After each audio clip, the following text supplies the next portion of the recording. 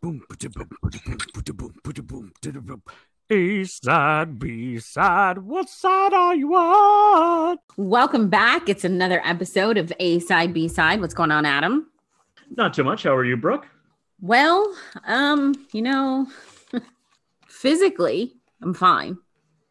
I don't want to dive too deep into it because my emotional range goes from pissed off to crying. But since it is in your city, Yeah. we can't not address what just happened to No, and there's no. You're saying the emotional reaction is kind of roller coaster. I feel like the entire area up here has been doing that on a daily basis between just, I mean, the complete shock.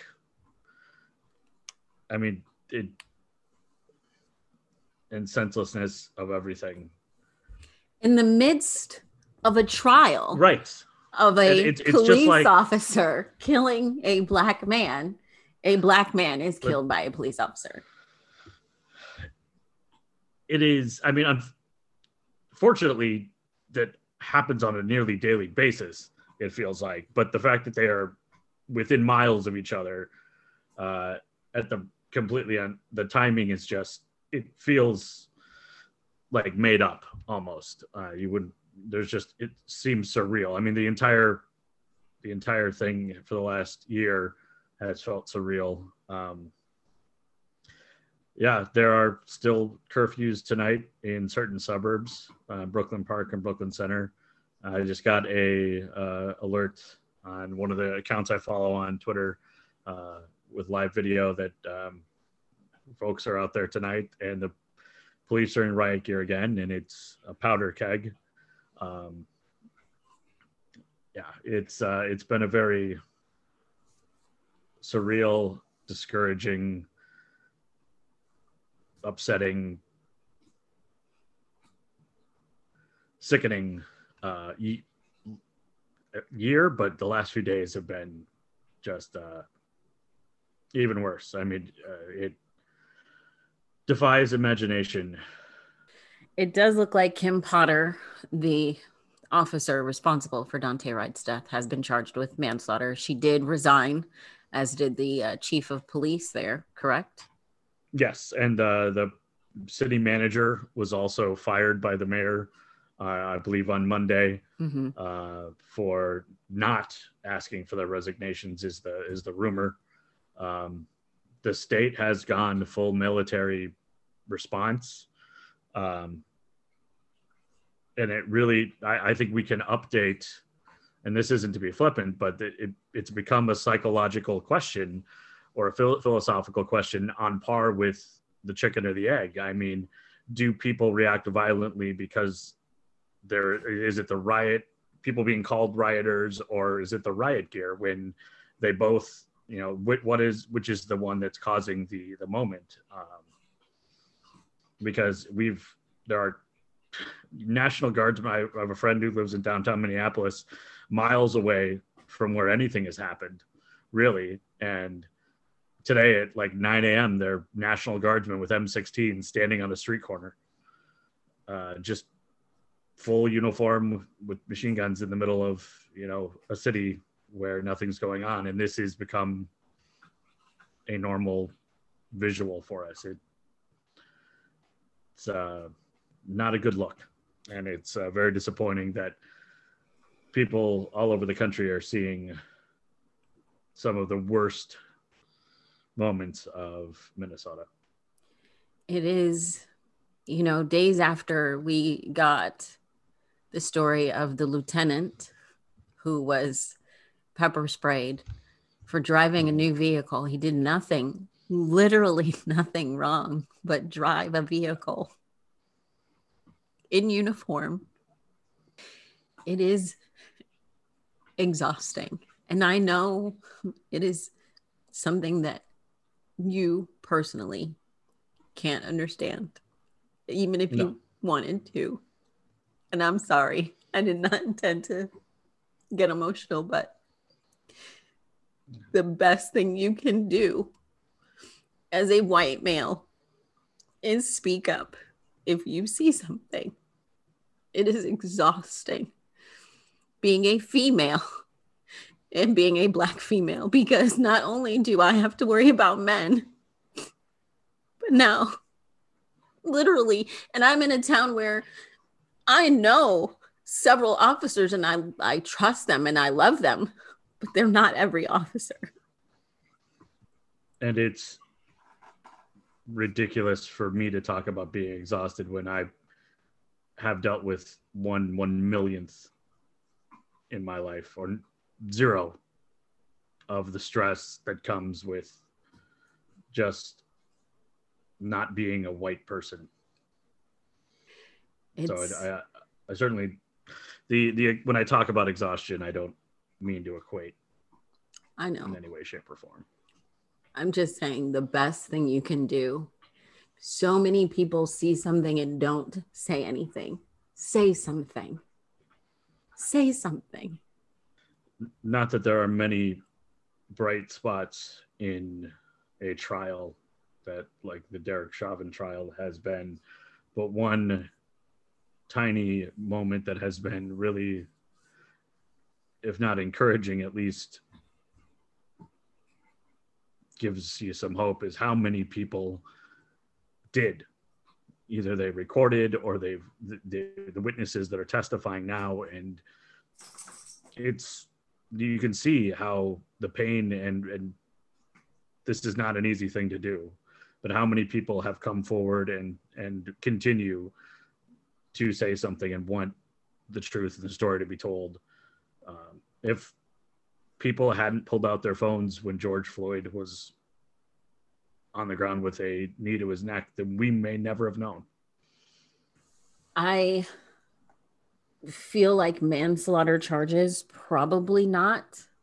I mean, it's so double-edged because it should be murder, but I honestly didn't expect manslaughter charges. So it took how long to get any sort of charges in the George Floyd case. Right. There still have really been no charges in Breonna Taylor's. The only charges have been against her boyfriend for discharging his weapon in self-defense. Mm-hmm. It shouldn't be, the bar shouldn't be so low that we are surprised that someone's been charged this quickly. Yeah. But that's unfortunately where we are. Sorry to start off on such a note, but you can't not address it. And especially with you living there and being there, you know, and seeing firsthand so closely what's happening. And I look at Dante, who was only 20, and I have a 21-year-old and a 23-year-old, and he looked like a baby. Mm-hmm. He looked like a baby. And I mean, the first day I got my driver's license, I went out, I picked some friends up, we went to a gas station, and I bought one of those stupid Christmas trees to put on the car mirror. Mm-hmm. One of the first things I did, without fear for a second that I would get in trouble for it, other than I stunk up the entire car and had to tell my parents that everything, like why that car smelled like I had an entire can of pine sol dumped. Evidently, you're only supposed to open the bag a little bit and then like slowly open it. We just took the whole bag out, and it was like 90 degrees on a July day. We had the windows up. Yeah. I don't think there was anything illegal in that smell. We sure smelled bad. But I mean, that's the first thing. When I was a kid, I was like, oh, hey, let's get one of these car freshener things. It was such an innocent moment. And I never had to worry that, I could get pulled over for this. Right. Never even crossed my mind. Yeah. Well, she has been charged. It is a start. I have never been a police officer. I have been in the military. I do know they keep those things on opposite sides for a reason. A training officer and making an accident like that? No. It's an accident that can't happen. I mean, you don't hear about a train conductor like hitting the wrong pedal on a train, or like a pilot deciding to go down instead of up. Mm-hmm. I mean, it's not something that should even be in the realm of a possibility. Like you said, they put them on two different sides. The doctor doesn't. I mean, because the doctor doesn't cut the heart instead of a lung. They're on two different sides. And you know what I'm saying. I mean, lungs, you got two, one on each side, but you get what I'm saying. Yeah, I mean, like when you get knee surgery, I was in the room when my father-in-law at the time was about to go into knee surgery, and he had a big X on his knee with a marker. They put an X on the right knee to make sure they went in on the right. Like, there are fail safes. Yeah. There should be. Yeah. Anyway, like I said, it's a low bar, but at least it's something. She's been charged, and I hope this Derek Chauvin trial goes as it should, because Minneapolis is already about to explode. And not just Minneapolis, this country. I mean, and the instructions from the judge in the Chauvin trial on Monday to the jurors as they were leaving was, don't talk to anybody and don't read the news, because they're not supposed to even they're not supposed to be watching. So they may not even know this happened. Mm-hmm.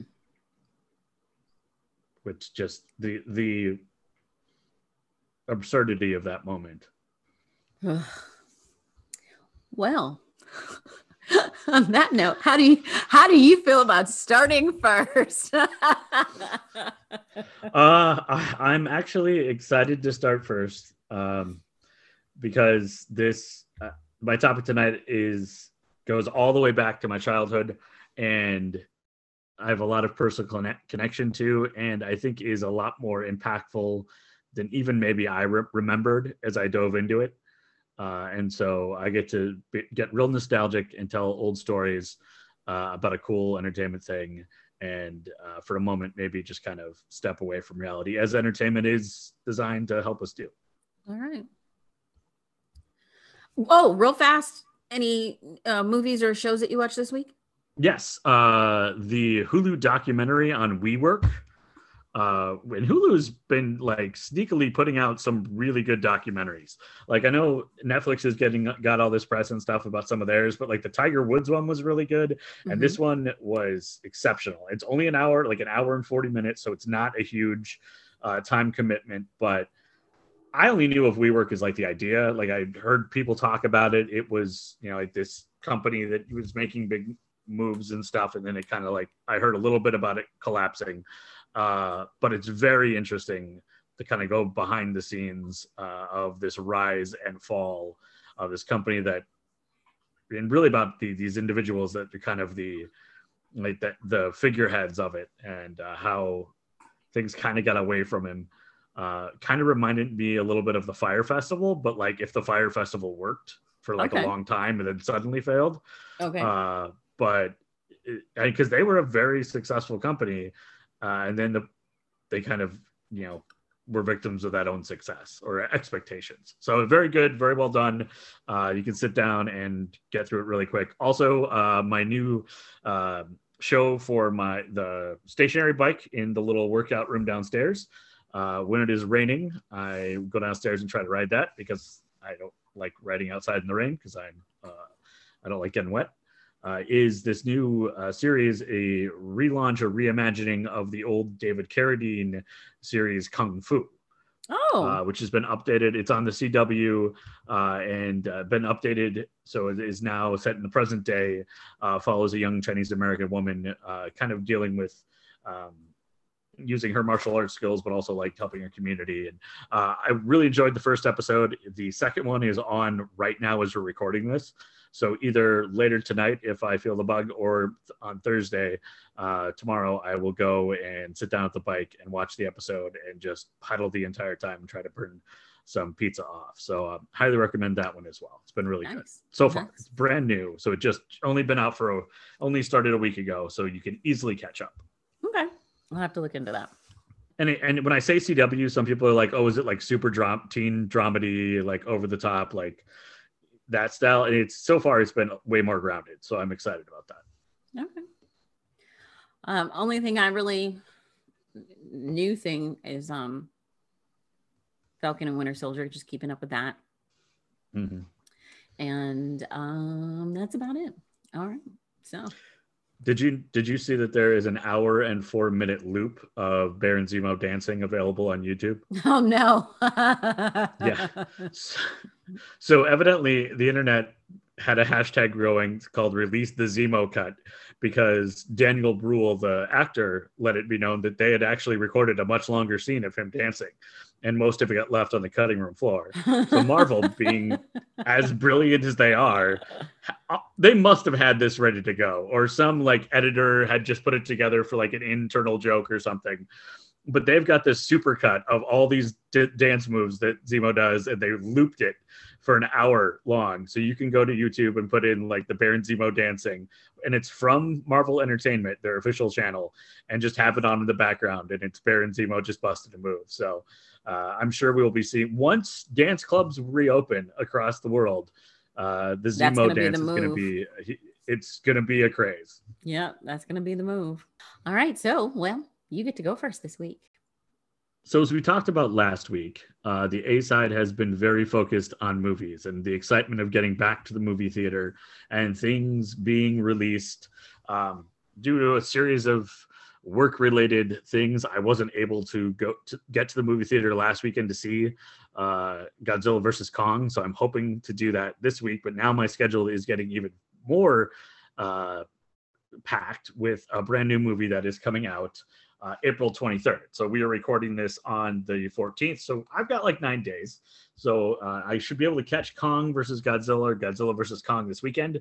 And then next weekend, either in the theaters or on HBO Max, I plan on watching the relaunch of Mortal Kombat. I didn't even realize they were doing that. Oh, yeah. And it's coming out. It was supposed to come out, pre-COVID, when all the release dates, were set. It was supposed to come out in January of 2021. So it's been done for a while. Luckily, it was completely filmed before COVID hit, and a lot of, there's a lot of special effects, understandably. So it's been in post-production. They pushed it back a little bit, and now it's going to be coming out here in the next 9 days. And as I dove into it thinking, okay, is this going to be a continuation of the two movies that I saw in the mid 90s? Is this going to, most importantly, is Christopher Lambert going to play Raiden again? Because, Highlander's the best. Or is this going to be a complete reboot? And if you go into it, this is actually the third movie from that original contract. So way back in the early 90s, when Mortal Kombat was making its huge cultural impact, and we'll get into just how big that impact was in a little bit, they signed a 3-movie deal with a studio, and they did the first one, which came out in 1995. The second one, Mortal Kombat Annihilation, came out in 1997. The first one did very well. So well that they were like, awesome, we're going to get that second one out as quick as possible. Second one didn't do as well, and basically kind of killed the franchise for a little bit, but they still had this contract for a third movie. So they talked about rebooting it in the early 2000s.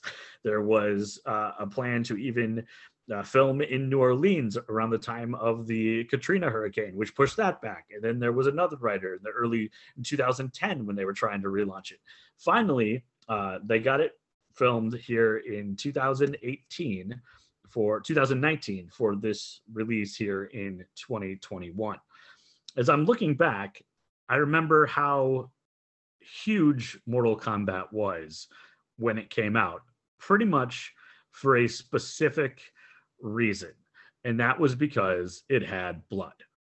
And this sounds crazy, but in 1992, no video games were showing blood. And in fact, the biggest one-on-one fighter game at the time, the arcade console game where you'd go to Chuck E. Cheese, or up here in Minnesota, we had this knockoff Chuck E. Cheese called Circus Pizza, and they even had their own animatronic animals, and one was like this giant bear who played like a cigar box banjo. Oh my God, that sounds like Showbiz. That sounds exactly like Showbiz Pizza. Maybe Showbiz was like the regional thing, but it was Circus evidently was just a Minnesota thing. But yeah, this animatronic thing was probably nationwide. It was endearing, but also like strangely creepy. And it also looked like these guys were homeless, because they were like in an alleyway, and one of them lived in a trash can, but it wasn't Oscar. It was like a bird thing. There's a lot of the therapy that probably was inspired by that. But if you went there, you get the pizza for a birthday party, and then you go play the games. And then one of the biggest fighting games at the time was Street Fighter, and then Street Fighter 2. And all of a sudden, Mortal Kombat wasn't came Street along. Fighter Brothers? That was Double Dragon. Oh, right. Yeah. Okay. Yeah. But Double Dragon was a side scroller, moving from left to right. Classic. Street Fighter was all the different, what was his name? In the movie was Jean-Claude Van Damme. Raul Julia took the role because he needed a big paycheck because he was dying of cancer at the time and just needed another paycheck so he could save money for his family. Turned in an amazing performance in just a really horrible movie. Ming-Na Wen, who was in Agents of S.H.I.E.L.D. and was the voice in Mulan, was Chun-Li in that way back in the 90s. So Street Fighter movie, not good. Don't go watch it unless you like Jean-Claude Van Damme or Raul Julia. So go watch it. But Mortal Kombat came along and completely changed the game. Literally, pun intended. Cartoon fighting had been around forever. Cartoon characters in video games were the norm.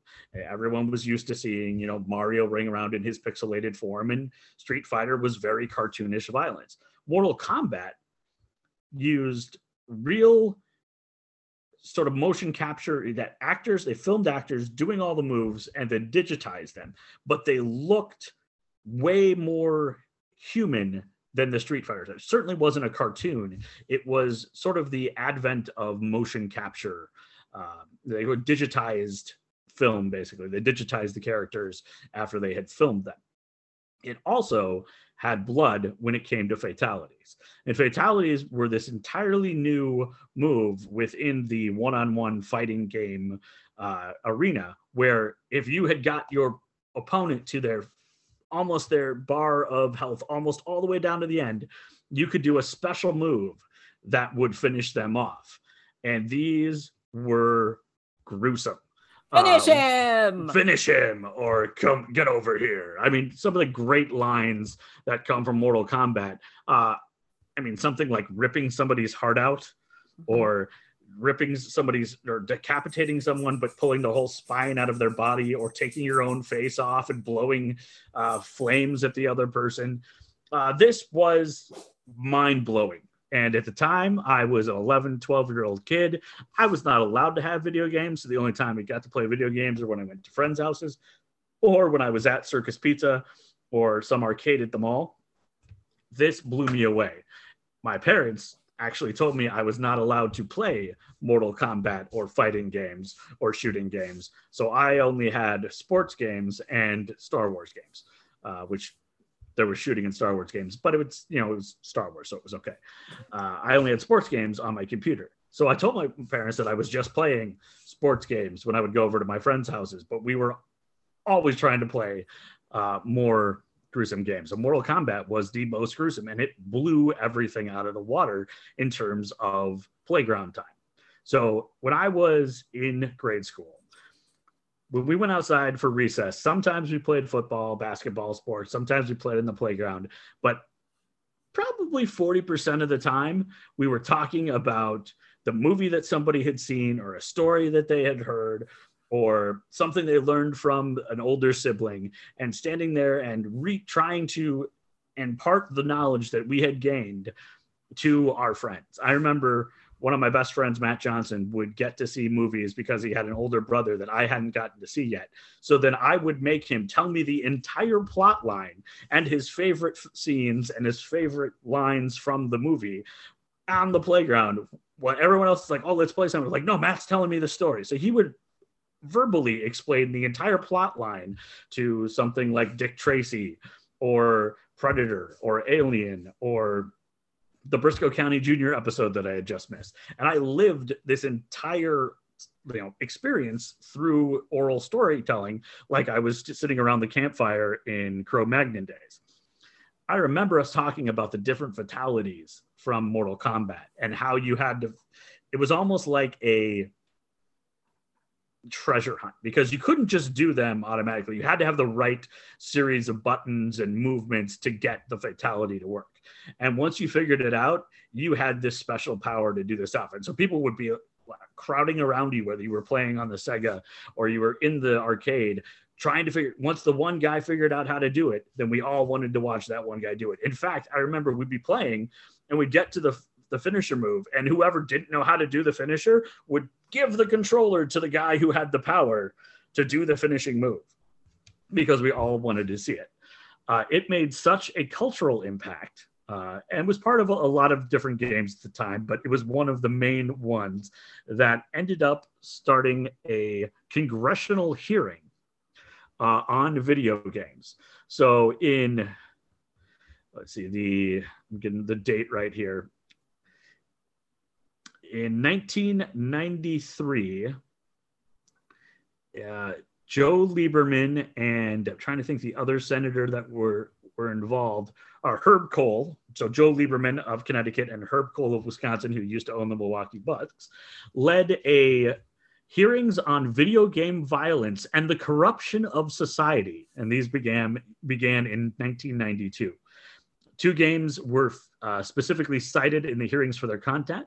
The fighting game Mortal Kombat, which featured realistic digitized sprites of live action actors, blood, and the ability to use violent fatality moves to defeat opponents.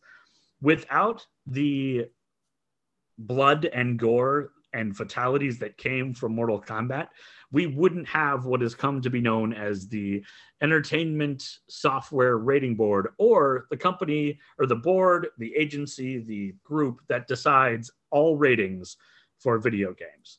So up until 1994, there was no rating on any video game. It was kind of up to the companies that made the video games and the consoles to decide what they would do in terms of how they would market things. So without the blood and gore of Mortal Kombat, we would never have gotten what turned into the Entertainment Software Rating Board, which is the group that decides how you classify various video games. Before that, up until 1994, there was no, like we think of in movies where you got G movies, PG, PG-13, R, that sort of thing. There was no rating system for video games before that. So Mortal Kombat and its groundbreaking graphics and gameplay changed the entire industry. And the government had these hearings. Things went really bad in the court of public opinion for video games. I even remember my parents talking about it, and it just reinforced the fact that they were never going to let me get a console. Yet I could still use computer video games, which is a incongruency that I never wanted to point out when I was younger, because I was like, I'm going to let this work because I don't understand how one is okay and one isn't, but I'm going to go with it.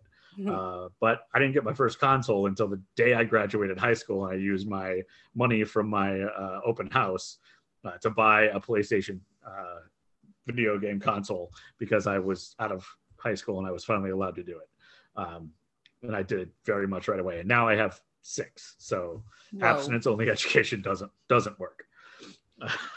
6 different consoles. Yeah, connected right now to my 3 TVs, which are set up in my living room. All right. I'm a little bit addicted to the screens, and that addiction has only grown over the last year of isolation. So hopefully we're not going to go back to saying screen time is bad anytime soon, because that's not going to go good for me. Not going to go well for me, I should say. But the ESRB came up with the ratings that we see today, and that we've got the E for everyone, the E for 10 plus, which actually was a new one they developed in 2005. The most common that you see probably is the T for teen, and then of course mature, which is mature 17. And then there's also technically, and much like movies, where there is an NC-17 rating, but no movies ever get NC-17 ratings because no studio wants to get that, because no movie theater would show them, or no big movie theater would show them. There is an adults only 18 plus rating for video games as well, but no console wants that video game on their platform. So hardly like any games ever get created with that level of rating. These ratings have been around since 1994 and have pretty much been consistent with the rare edition that they had in 2005 with the E with the 10 plus, which kind of mirrors how the movie ratings board, or the MPAA, I think, if I remember the initials correctly, added the PG rating after they had originally come up with stuff to kind of have that halfway line between PG and R.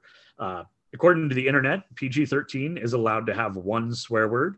So often you will see memes or message board posts. Let's clarify. PG-13, they can say certain swear words, but they're only allowed one F-bomb. Okay, there it is. Okay, I knew there was some. I wasn't even sure if it was real because I've only seen it on like Reddit and Instagram and Twitter and stuff, where somebody will be like, this movie, like say, some Star Wars movie or Harry Potter was PG-13. So they get one use of the F word. Where would you put it? And those are always really fun threads because everybody's trying to figure out where they would put it in that specific movie, which makes sense. So Mortal Kombat was pretty much the reason that we had to have the Entertainment Software Rating Board, or the ESRB. But then again, this comes back to a question of chicken or the egg.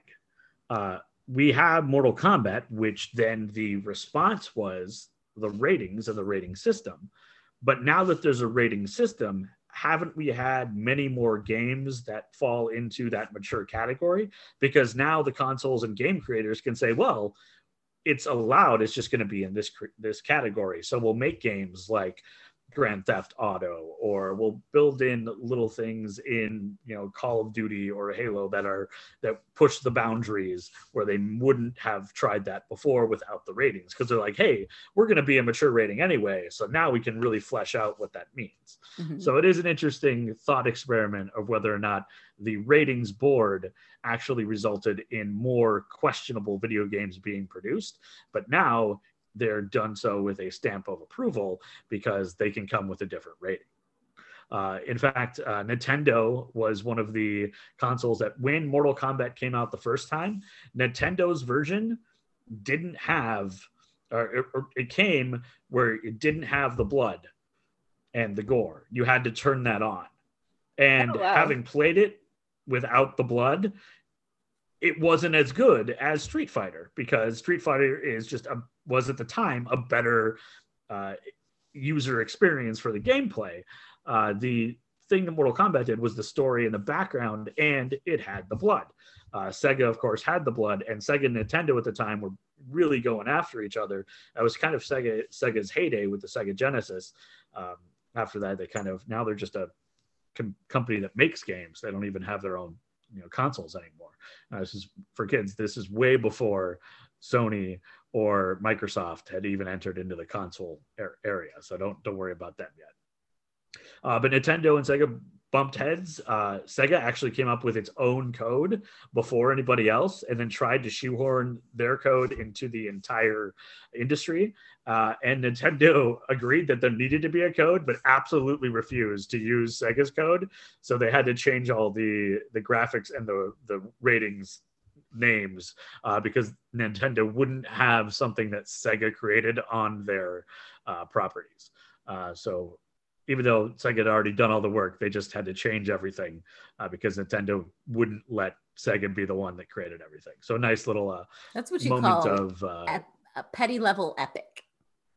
Oh yeah, and even more so when you dive into it. So I mentioned the Street Fighter movie that came out in 1995, and Jean-Claude Van Damme plays the main character. There is another layer of that pettiness where Jean-Claude Van Damme was actually the inspiration for the entire Mortal Kombat game system. They were originally going to do a fighting game based off of Jean-Claude Van Damme, and in fact, Johnny Cage, who is a movie actor who is a martial artist in the original Mortal Kombat, is completely based off of Jean-Claude Van Damme. So Street Fighter then got to use Jean-Claude Van Damme in the movie, and they didn't, and Mortal Kombat didn't when they went to have their movie version. So taking that pettiness to a whole new level. So without Mortal Kombat, we may not have the ratings. Without Mortal Kombat prompting the ratings board to create these ratings, we may not have had this entire explosion in games that are more for adults. When you look at how games were made in 1992, 1993, before Mortal Kombat came along, the target audience was children. If you look at the place that video games have gone to now, the target audience is more often than not an 18 plus.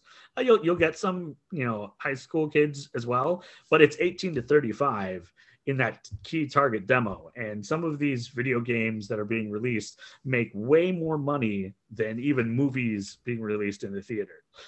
They have become huge cultural moments. I mean, I remember there was back in Madden has kind of fallen off in the last few years. It hasn't been the cultural moment that it was probably 5, 6, maybe even 10 years ago. But I remember there was a time when the day Madden came out, companies would have to prepare for people calling out sick the next day. Mm-hmm. Because some people would buy the game and they would take off the day, or they would call out sick and they would play all day long and all weekend long. And games usually came out on Wednesday, so you could lose workers for Thursday, Friday, Saturday, Sunday because they were playing the brand new game. That is not something that you would see even with movies. You might lose somebody for one evening, but you're not going to lose them for a whole weekend because of a brand new game. And that's where we've gone. So without the domino of Mortal Kombat deciding to make realistic, looking characters, digitized sprites as they called them, or taking motion capture and then digitizing those people, adding blood and gore, and that first domino falling, we may not have the entire mega monolith video game industry that we have today. So when you go to see the new Mortal Kombat, the relaunch that is coming out on April 23rd, you now have an entire historical context and appreciation for the cultural impact of that game, and somebody saying, "Get over here. Finish him!" Or finish him. Yeah. And evidently, and they found the guy that first yelled that. A few years ago, I was reading it. Somebody, like some radio station, found it when Mortal Kombat X came out, which was probably 6, 7, 8 years ago now. As a mobile game, I got it on my phone because one of my coworkers, Annie, was saying, "Have you played this game yet?" And I was like, "What? Mortal Kombat?" I was like, "Yeah, you just play it forever." Goes, "Well, there's a new one," and I played it on my phone. It was even good as a mobile game. But somebody found the guy who did the finish him. Or the Mortal Kombat, that line, and mm-hmm. He was able to still do it over the phone. Some radio station called him and had him do it over the phone, and still sounded pretty darn good. So nice. It's pretty epic and a cultural moment that without we may not have a lot.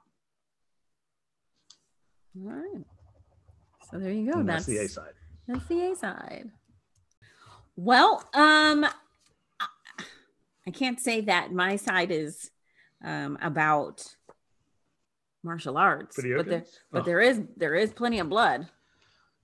Yeah, I figured like the ties that bind this week is the gore. Yeah, there's plenty of that. So this week, we're gonna get back to the men. We're gonna get back to the male serial killers. So this week we're going to talk about Harvey Miguel Robinson. Harvey is one of the youngest serial killers in American history. Oh boy. Harvey was born December 6th, 1974 in Allentown, Pennsylvania, which means this is not that long ago. So if he's... Harvey and I aren't that much apart in age, so a little concerning. Right. So if he's born in 74, his crimes are pretty recent. So sadly, Harvey, his life it seems to be pretty typical for the path that, he's headed on. Harvey's father, Harvey Rodriguez Robinson, was an abusive alcoholic who not only physically but also emotionally abused Harvey's mother. Harvey's father eventually left the family, and his parents were divorced by the time that Harvey was 3. The senior Harvey ended up going to prison for manslaughter after beating his mistress to death. So he's got a pretty good role model there. Yeah. Somebody just set in the way. Probably good that he wasn't around for a long time. Yeah.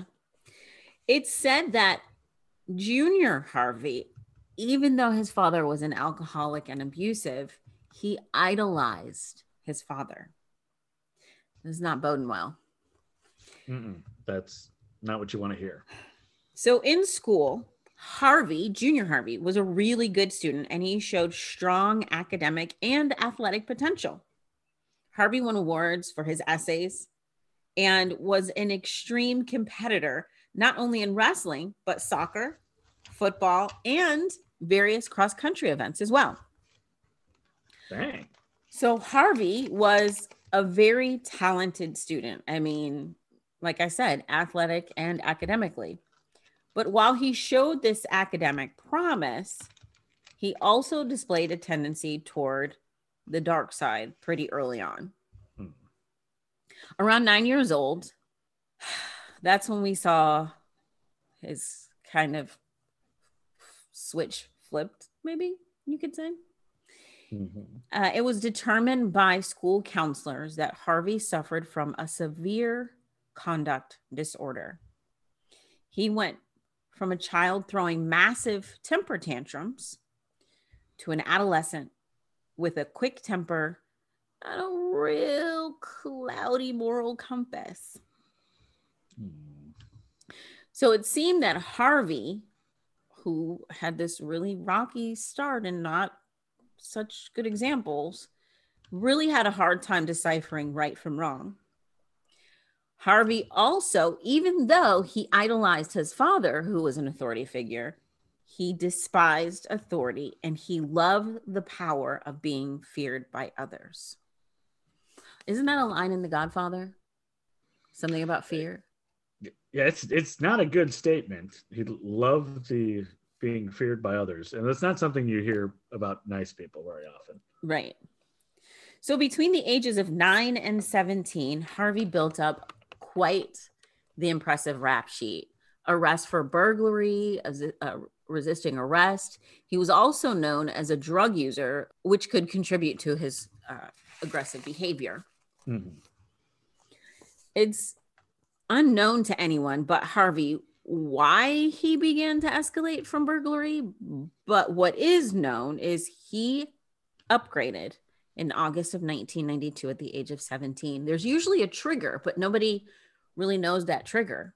On August 5th of 1992, Harvey broke into the home of Joan Burkhart, a 29-year-old nurse's aide who lived alone in a one-bedroom apartment in a residential area of Allentown, Pennsylvania. It seems that at the time, he took $40 and he left. That's the way it would seem. But 4 days later, on August 9th, Joan's neighbor called the police to complain that Joan's stereo had been on for days and no one would answer the door. The neighbor also reported that Joan's screen had been cut and that she had heard her screaming and banging on the wall several days earlier. I don't understand why it took you 4 days to call, Gladys Kravitz, the nosy neighbor. Man, I mean, they just really hated the stereo. Like maybe the stereo just stopped playing songs they liked. You hear this is what I don't understand. You hear someone scream. You hear someone bang on the wall. Even if you don't call the police in that moment, then, several hours go on and you hear a stereo and they won't answer the door. You don't think to call? Yeah. And it didn't make a lot of sense. So police arrive and they arrive to check on Joan. And unfortunately, they found her on her living room floor. According to the autopsy, Joan had been beaten, raped, and hit on the head 37 times. Her skull had been fractured and it caused damage to her brain. On the scene, there were a pair of shorts. Police found semen stains indicating that Harvey had either used them after assaulting her to wipe himself, or he masturbated and used them to clean up. Unbeknownst to the police, Harvey, of course, we know the end outcome. Harvey was the killer, but he was actually arrested on a separate charge of burglary and spent 8 months in prison. So he's got his first murder under his belt, and now he's in prison for 8 months. And of course, what does he want to do when he gets out? Number 2? Yeah. Murder, not number 2. Oh, yeah. Not number 2. Murder 2. So once he got out, he picked up right where he left off. On the morning of June 9th of 1993, a customer of the Morning Call newspaper called police when her paper hadn't been delivered by its normal time. Now, I know you're thinking, what a Karen, she called the police. No, there's a reason. This is a valid reason to call. Her delivery person was 15-year-old Charlotte Schmoyer. And Charlotte was one of these really responsible, well-mannered teenagers. She was always punctual. So it was really unlike her to be late. So this caused the neighbor to worry, the customer. So the customer looks up and down the street and she sees no sign of Charlotte. But what she did see was Charlotte's cart that she used to deliver her newspapers parked outside of a house. So she checks back 30 minutes later. It's still there, still unattended in front of the neighbor's house. The 15-year-old was nowhere to be found. Charlotte was a student at Dynuff High School, and now we know she's missing. When police arrived, they find the cart half full, and Charlotte's headset was on the ground between houses. Police also found finger streaks on the window pane of a nearby garage, and they concluded someone has taken Charlotte. So a tip comes in and leads investigators to a wooded area close by. And when they search this area, they find blood, a shoe, and sadly, the body of 15-year-old Charlotte Schmoyer, who had been buried under a stack of logs. Charlotte's autopsy revealed that she had been stabbed 22 times, and unfortunately, her throat had been cut. Fortunately, in this horrific situation, if you can say that, investigators were able to collect samples of blood, hair, different types of hair, if you know what I'm saying. And the samples did not match Charlotte. So they found hair, from the head and the genital region, and they were not Charlotte's hair. So Harvey's luck seems to maybe be coming to an end. He's pulled over for speeding, but, well, they let him off with just a ticket, leaving him free to commit more atrocities. On June 20th, just 11 days later, Harvey enters a home intending to attack the woman of the house, but found her asleep next to her boyfriend. So instead, he's not going to give up his plan. He's going to leave and do some damage, right? He doesn't attack the woman. Instead, he attacks and sexually assaults her 5-year-old daughter. This sweet baby girl survives, but based off of her injuries, that was not Harvey's intention. Days before the attack on the 5-year-old, Harvey had broken into the house of John and Denise Samcali. Harvey stole John's gun collection and he drank their whiskey. He's just in the house chilling like, oh, guns and whiskey. Was he in Texas? Sorry, Texas, but it's true. On June 28th, Harvey returned to the Samcali house in the middle of the night through an open window to kill Denise while John was out of town. You see, he'd been watching the house and he knew that John was out of town. Denise tried to escape and she was actually able to get outside, but Harvey grabbed her and the two battled it out. She fought hard. Denise bit Harvey in the arm while he repeatedly punched Denise in the face. He cut her lip open. He raped her. He tried to strangle her to death. This entire time, Denise is screaming. And fortunately, this time, a neighbor does respond when they hear screams. They hear Denise scream. They turn their porch light on. And it scares Harvey and causes him to flee. When police arrive, Denise is alive, but she's been beaten terribly. And the struggle is, it's all over her, obviously. Mm-hmm. They search the premises, of course, not finding Harvey, but what they did find is a butcher knife that had been wrapped in a napkin lying outside of her bathroom door. On July 14th of 1993, Harvey broke into the home of 47-year-old Jessica Fortney's daughter and son-in-law. Jessica was found, unfortunately, half naked on the floor in the living room, her face swollen and black and bloody. There was blood splatter on the walls. Jessica Fortney's autopsy revealed that she, too, had been beaten, raped, and stabbed. Strangulation, in this case, was her cause of death.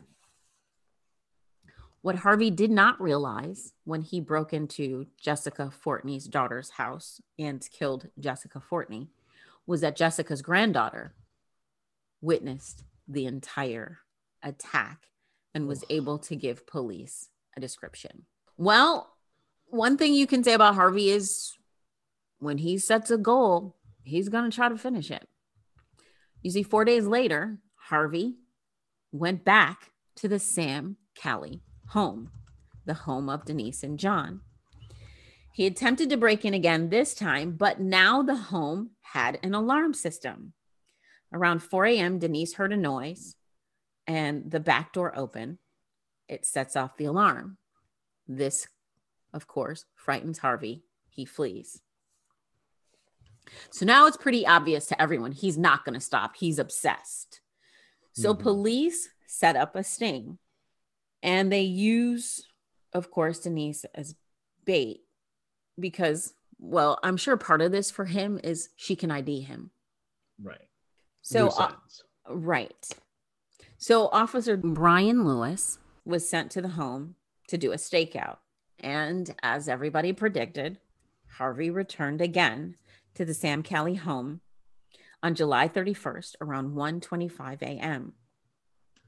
Officer Lewis heard the noises and watched as Harvey broke into the house through a window, which had intentionally been left open. Once Harvey was inside, Officer Lewis identified himself to Harvey and he told him to stop. Harvey, not going to stop. Instead, he responds by firing shots at Officer Lewis. Officer Lewis fires back. Harvey was hit and then he fled the scene.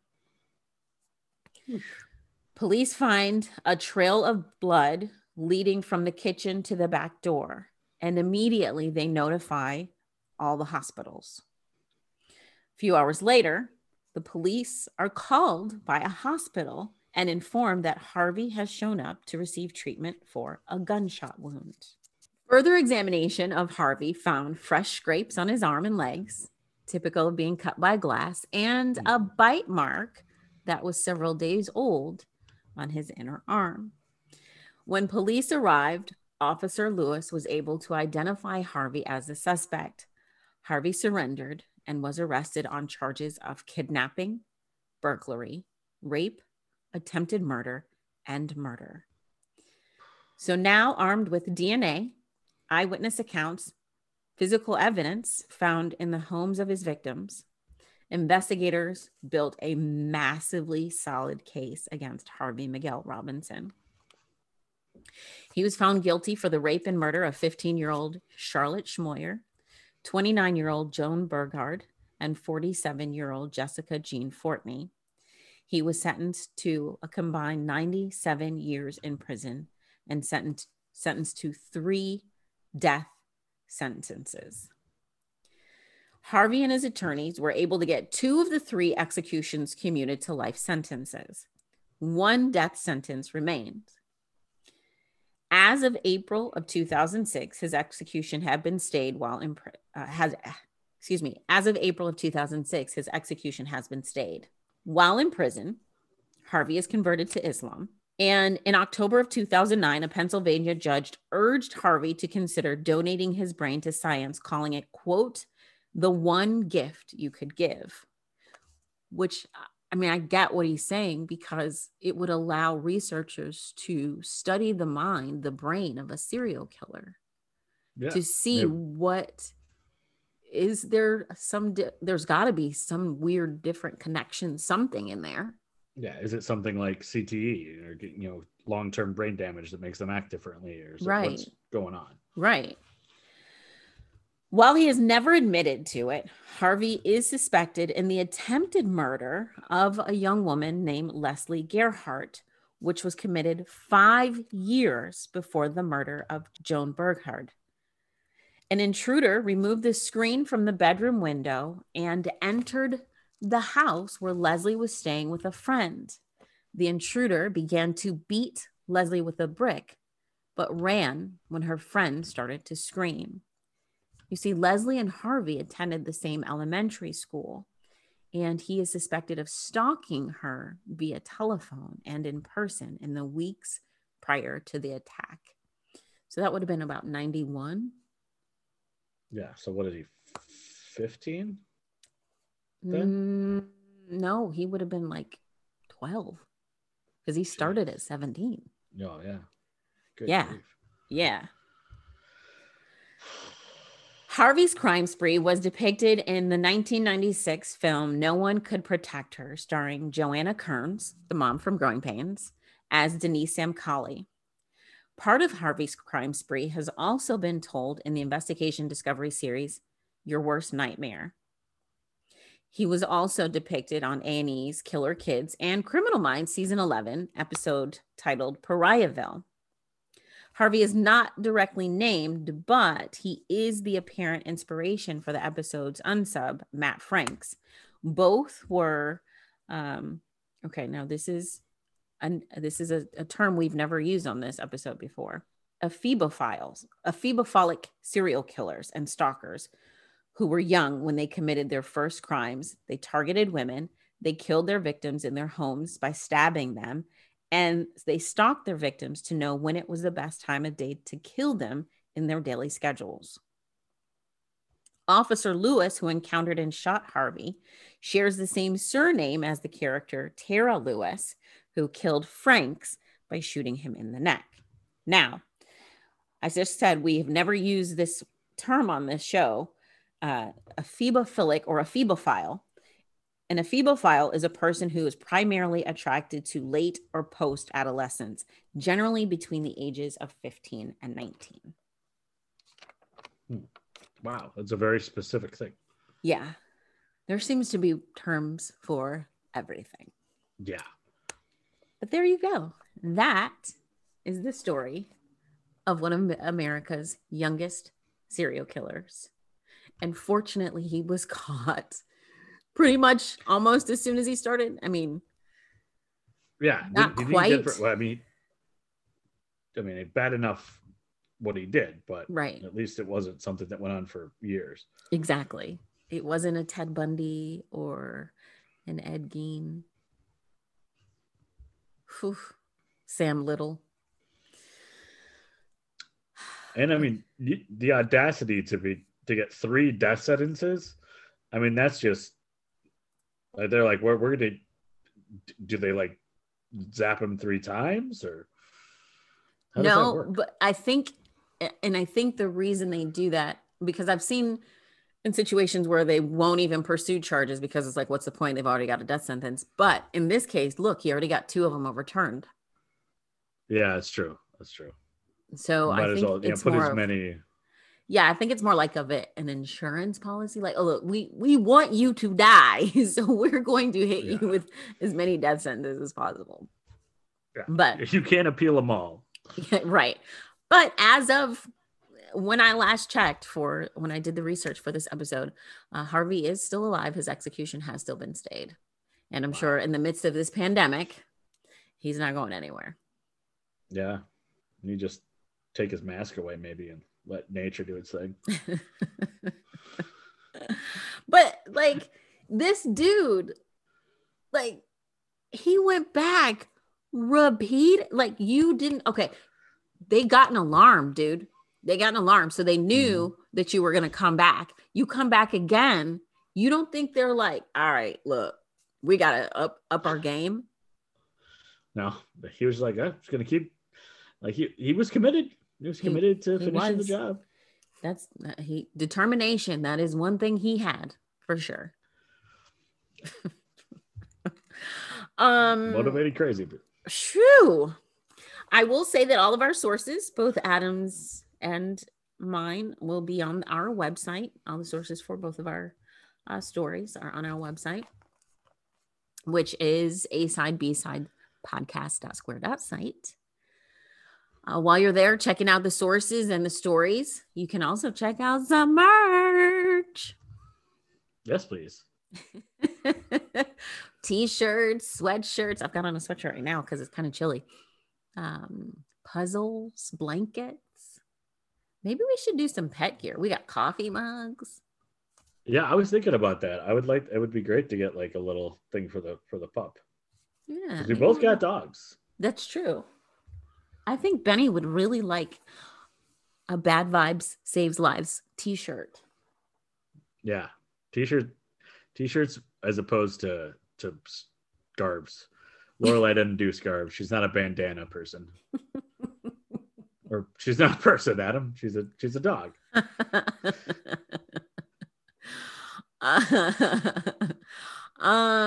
You can support the show several ways. Of course, you can head on over to Apple and give us a rating or review.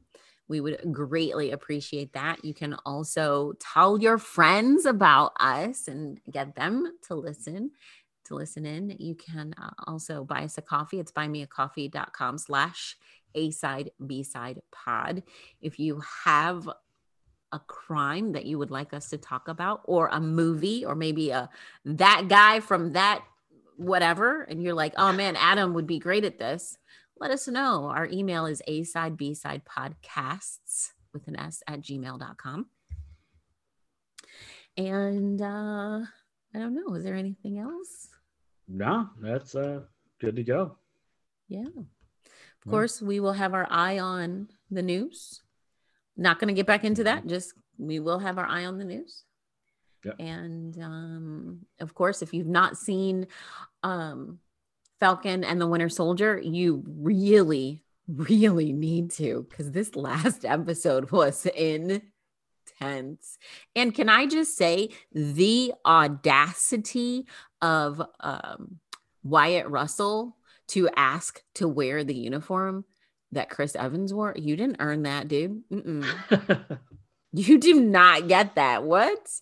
You didn't even know about the character much at all. And then you had the gall, the unmitigated gall to say, but can I wear his costume? No.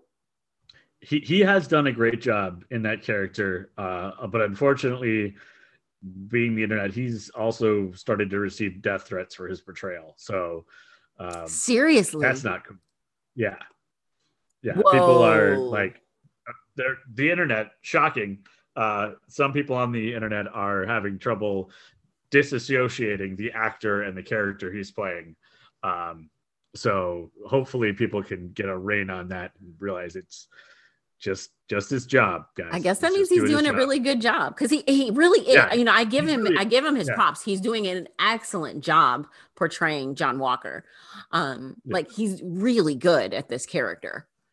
But you are no Steve Rogers. Yeah. So some people, he's received death threats. And also I've read that the director says there is and they did this to us in WandaVision 2, where somebody mentioned, like Paul Bettany said that there's an actor in this that he's always wanted to work with. And that was just the scene where he plays himself twice. Oh yeah. But the director mentioned a cameo that happens in the 5th episode, which comes out on Friday. So that's another thing to watch for. It's supposed to be a big one. So if you haven't jumped in yet, get caught up because that one's supposed to have a big moment. Do you think we might see Steve Rogers? Well, the way they said it is it's a character that Marvel fans will know that's very grounded and could, would be interesting to see on the interacting with somebody on the level of like Thor, but isn't in any upcoming movie. Well, again, that could be Steve Rogers because we know it could. He has retired. This is true.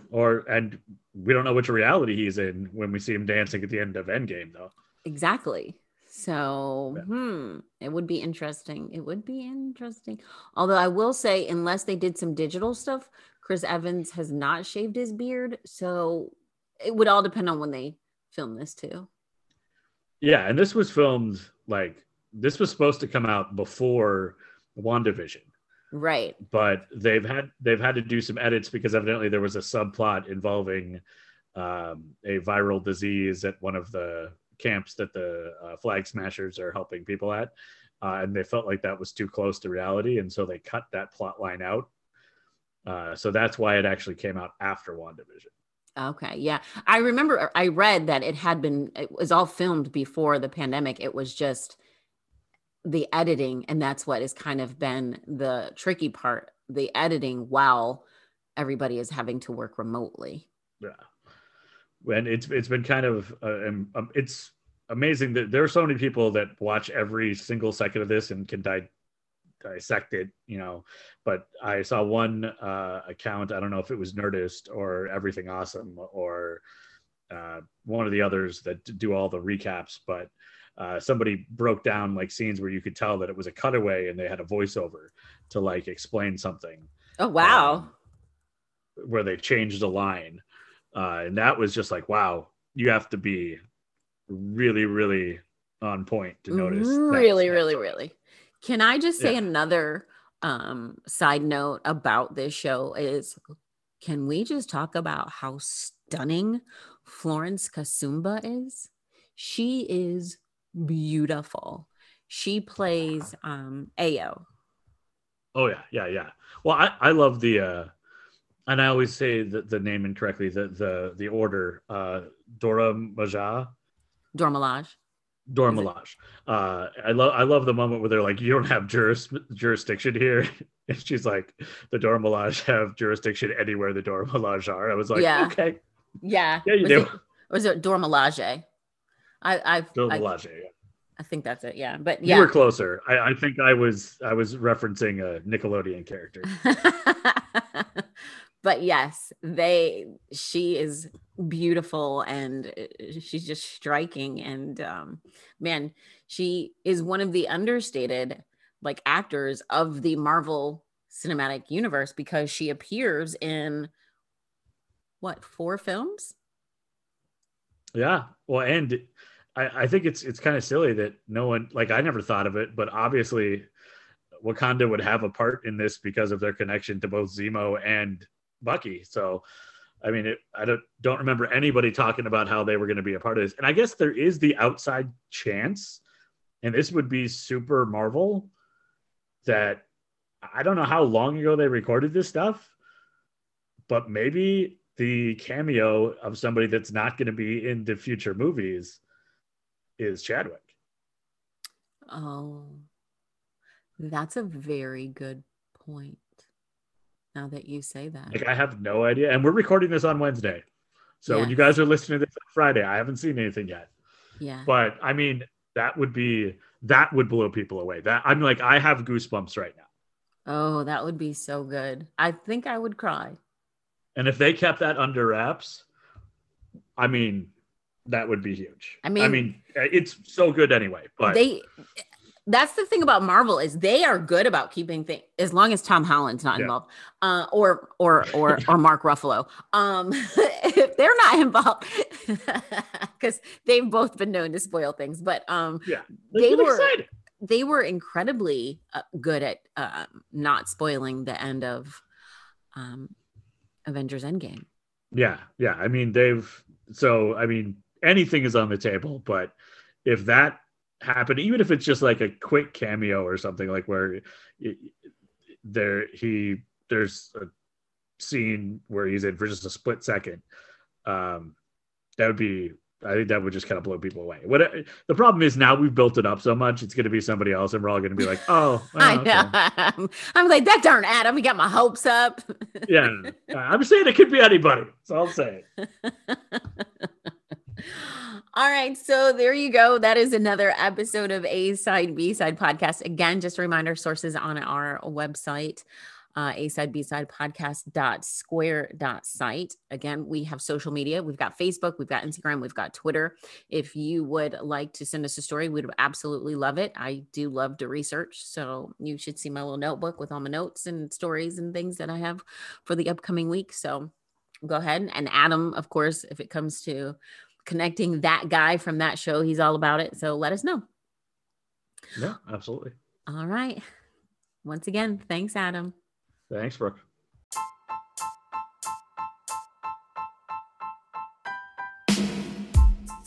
This is Kevin Armstrong, your host for Movie Battle. Each episode, we take two films and put a superfan of each against one another to decide which one is best. The only rule we have is that you come correct. If you're interested in being a guest on Movie Battle, please check us out on Facebook, Instagram, or Twitter.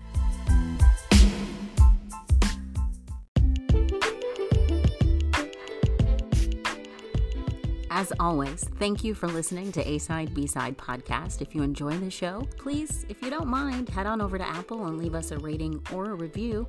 And if you'd like to continue to support the podcast, you can do so by heading on over to Patreon, or you can buy us a coffee, as well as buying merch on our website, asidebsidepodcast.square.site. From Adam and I at A-Side B-Side Podcast, please remember to wear your mask, social distance if you're around people that don't live in your household, and just be safe and happy. Thanks again from us here at A-Side B-Side Podcast.